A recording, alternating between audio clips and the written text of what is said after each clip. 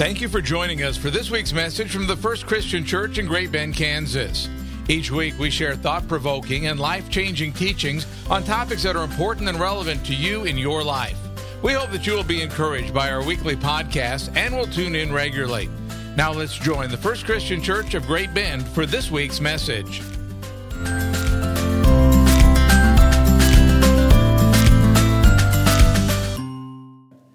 So who's ready for some fire and brimstone? Brother Bill, you ready? The only fire that's going to occur today is from the good Lord striking down lightning right here. So, I've got 20 minutes, they tell me, and I'll do my best to stick to it. I have to get back there, so I'm figuring out how Josh's day goes. But that's how part of this sermon came about, was talking with Pastor Josh really a year or two ago as we deal with multiple generations within a church. And for me personally, it happened in the workplace. Is we have a business and I'm involved in some other things to where there's multiple generations that are involved, and you're trying to figure out all the generations, whether they're boomers that are in your fold, or Xers in your fold, or millennials that are in your fold. And so, as I started studying them a good number of years ago, 5, 6, 7 years ago, to help me in my journey and path in leadership, I knew I had to study the generations because we all have some characteristics about ourselves, regardless of what we try to do or try not to do, because the generational differences occur because of the time frame we were raised in, and the technologies we did have or the technologies we did not have, the generational events that some of you remember, things like Pearl Harbor or John F. Kennedy assassination or the 9/11. All those events shape us and mold us into who we are, and then technology added on to really just compound the scenario. And then the other thing that really affects us as generations is the parenting.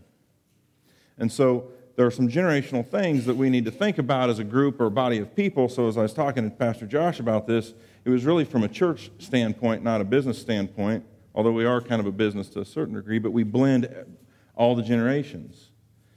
And so we want to turn that tug of war sometimes into a steam of locomotive. And so part of today, and Pastor Josh is very good about this, is talking about being uncomfortable, because we have to be comfortable with getting uncomfortable.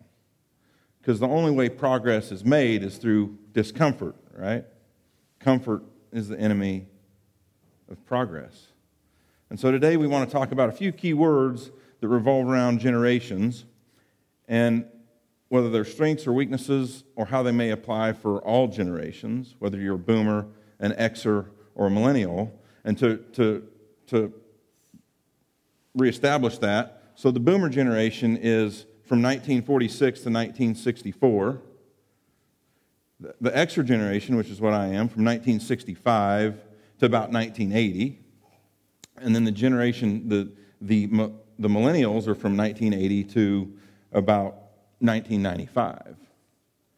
And so part of this comes from the fact that I think many of us have heard the term millennial in a very negative connotation. But for me, and my journey has been figuring out my negative connotations, because I was in that camp. Oh, they're lazy, they can't do this, they're terrible, blah, blah, blah, blah, blah. Who's ever done that? I'm guessing that the previous generations did the same thing about our generation. But as leaders and people in a church, we have to figure out what those are and work through them and work together on them. But the simple fact of the matter remains for millennials is the fact that there are many rock stars, and the rock star millennials, they're better than us. And we have to get to that point of thinking, because they're going to carry us forward, because at this point in time, they're over 50% of our workforce, and at this point in time, they're right at 40% of our population. So comfort is the enemy of progress. Go to the next slide. The 7 deadly words. Who remembers Pastor Sue saying this last week?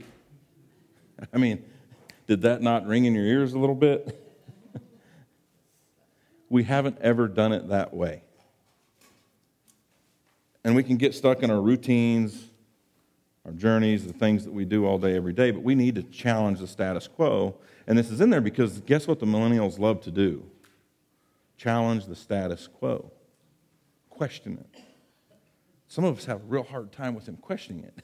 Who has a hard time with that? It's okay. I'm one of them. But we need to get used to that and understand they're not asking it for a bad reason. They're asking it so we can advance forward. And this church, thank you to you guys, doesn't have a big problem with that because we've expanded our wings and you guys have so humbly allowed us to go back and form this refuge service, which is beyond awesome. Can I get an amen? I talk to audiences all over the nation, and they're not church audiences, but all my talks have a Christian or religious overtone, and sometimes I've had an atheist come up to me. I've had a couple people from France come up to me that disagreed with a few things. And so when I can be up in front of a group of people and say, can I get an amen? That is awesome. Next slide. So the first words we're going to talk about is communication. And this is something that we're going to talk about us Xers and boomers' number one problem. Communication. You guys know why this is a problem for the Xers and boomers? There's probably a little bit of truth to that. We don't know how to speak in emojis. It's a problem because it's how we were raised. Because our parents didn't speak a lot either. Who had parents that, didn't talk a lot, and especially didn't talk about the bad things? We'll talk about that privately, maybe even not that, we're just not going to talk. Or, if you're like me when it comes to other things, when I was in 6th grade and my dad came home and said, Nels, it's time to go to work. I've got a farm job lined up for you. You're going to ride with Tony Potter, and away you're going to go. Did I say anything back to him? No. Because if I'd have said something back to him, you know what would have happened, right? A boot, right? So that's how we were raised. That was the expectation. You didn't question anything. You just did it. Which consequently, you fast forward 20 years down the road in your life, makes us poor communicators. And as that slide says, the one on the right says, us Gen Xers, boomers, and males are not good at it. And if you are two of the three, you really have to work at it. Are the males listening? Your wives want to know. Because the average female says 27,000 words a day, and the average male says about 7,000 to 8,000 words a day. And my kids say about 35,000 words a day. But we have to work on communication. There's 422,000 words in the English dictionary, and in my opinion, communication has got to be one of the most important ones. Because as we try to do things in this church, we got to talk about it. We got to communicate about it. We just can't hide it. We got to talk about it. Pastor Josh does a tremendous job of letting people communicate to him with problems and whatever, so we don't have things that fester into blisters fester into abscesses, and so on and so forth. But we've got to communicate. Good communication is the bridge between confusion and clarity. And as in Ephesians 4:29 says, let no corrupting talk come out of your mouths, but only such as is good for building up, as fits the occasion, that it may give grace to those who hear it.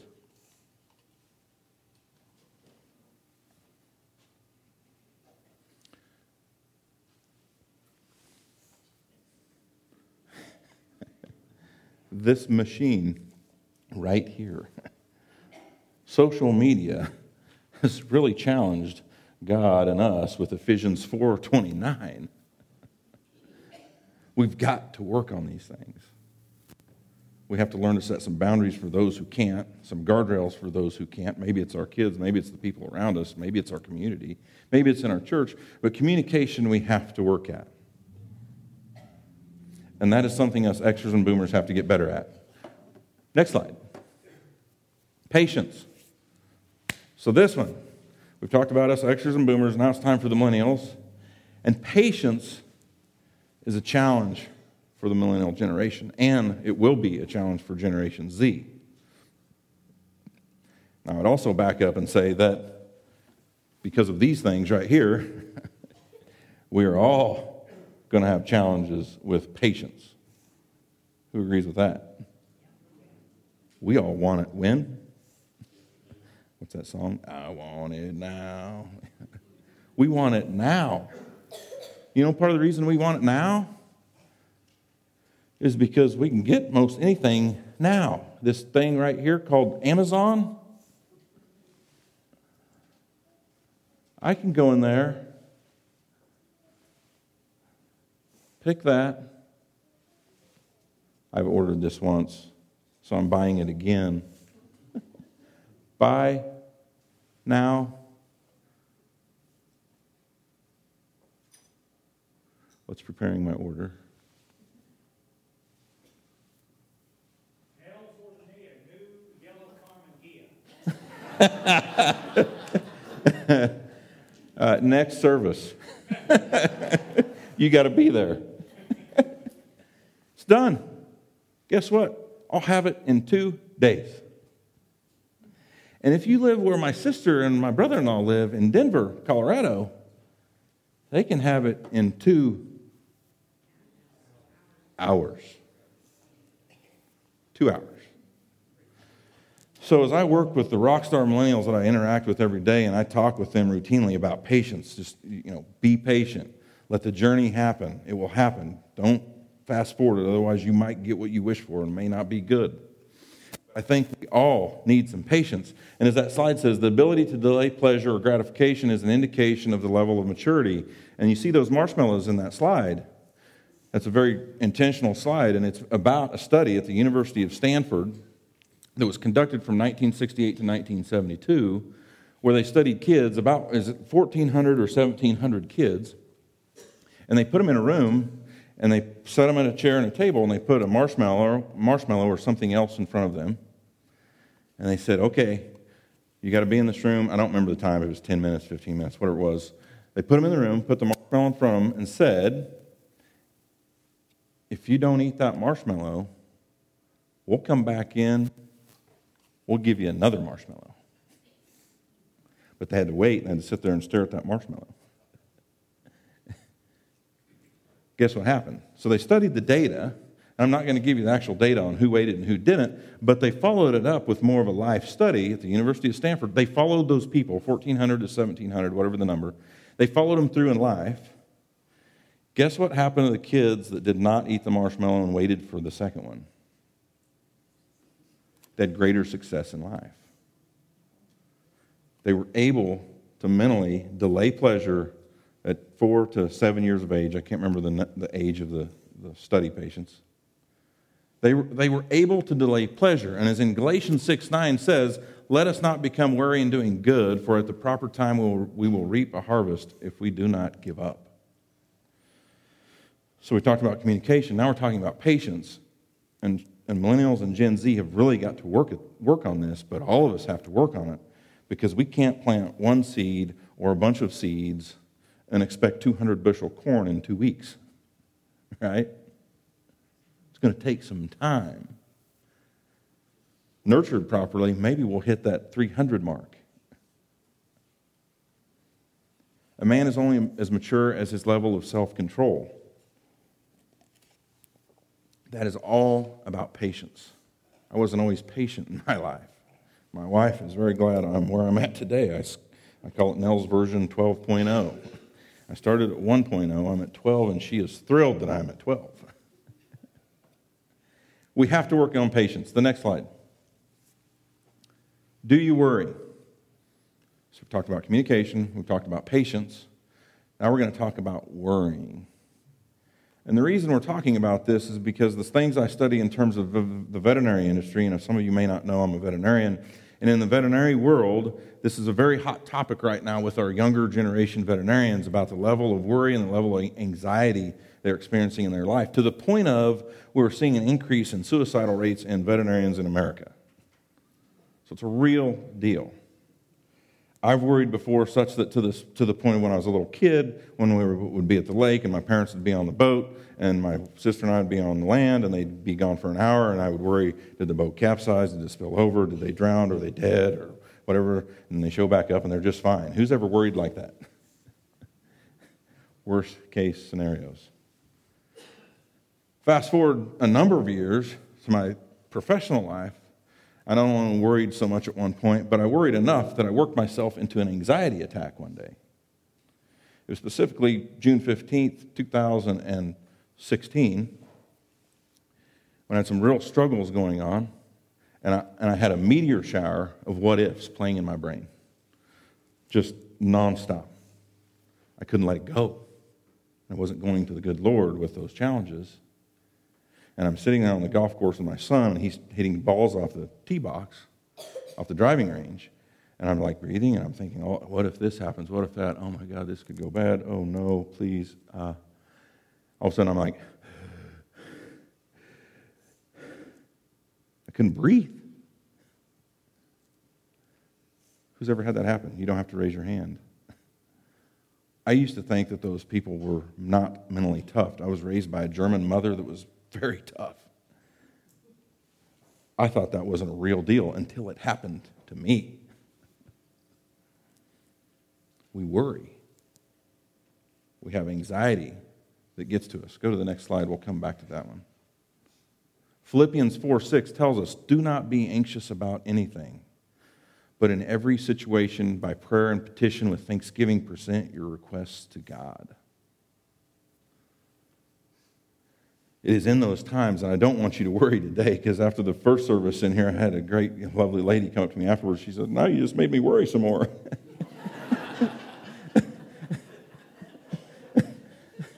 That's not the goal of the talk. The goal of this talk is to think about Philippians 4:6 and what we need to do when we're in those moments. But seek first the kingdom of God and His righteousness, and all those things will be added to you. Now go back to the previous slide. Because there was a study done on 1,200 nursing home patients. I wish I wouldn't have spent so much time worrying.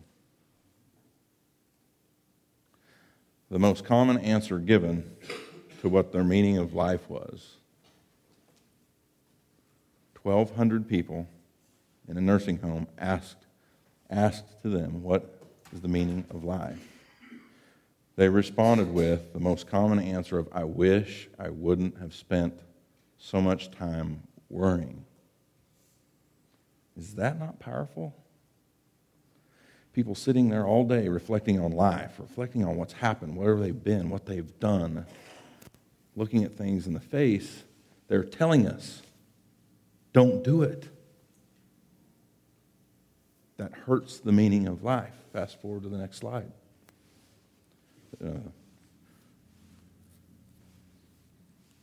So as we think about communication, we think about patience, we think about worrying, even anxiety. And by the way, if you struggle with worry or anxiety, there's a great book by Max Lucado called Anxious for Nothing.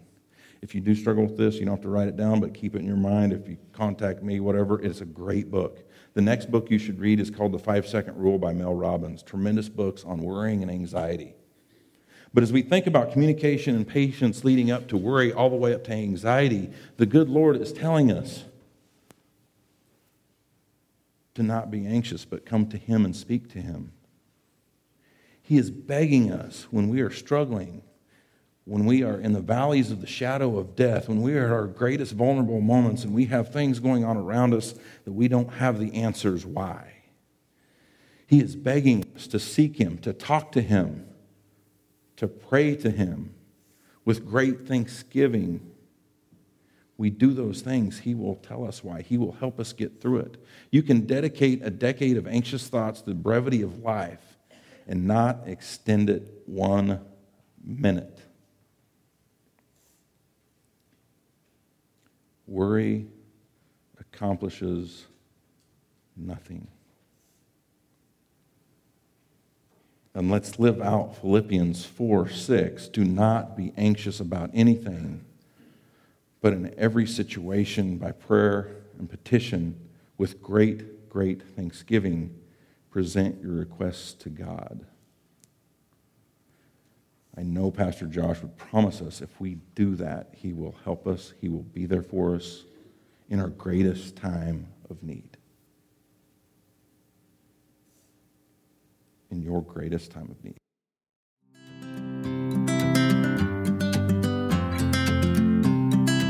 You are invited back next week for another life-changing message from the First Christian Church of Great Bend, Kansas.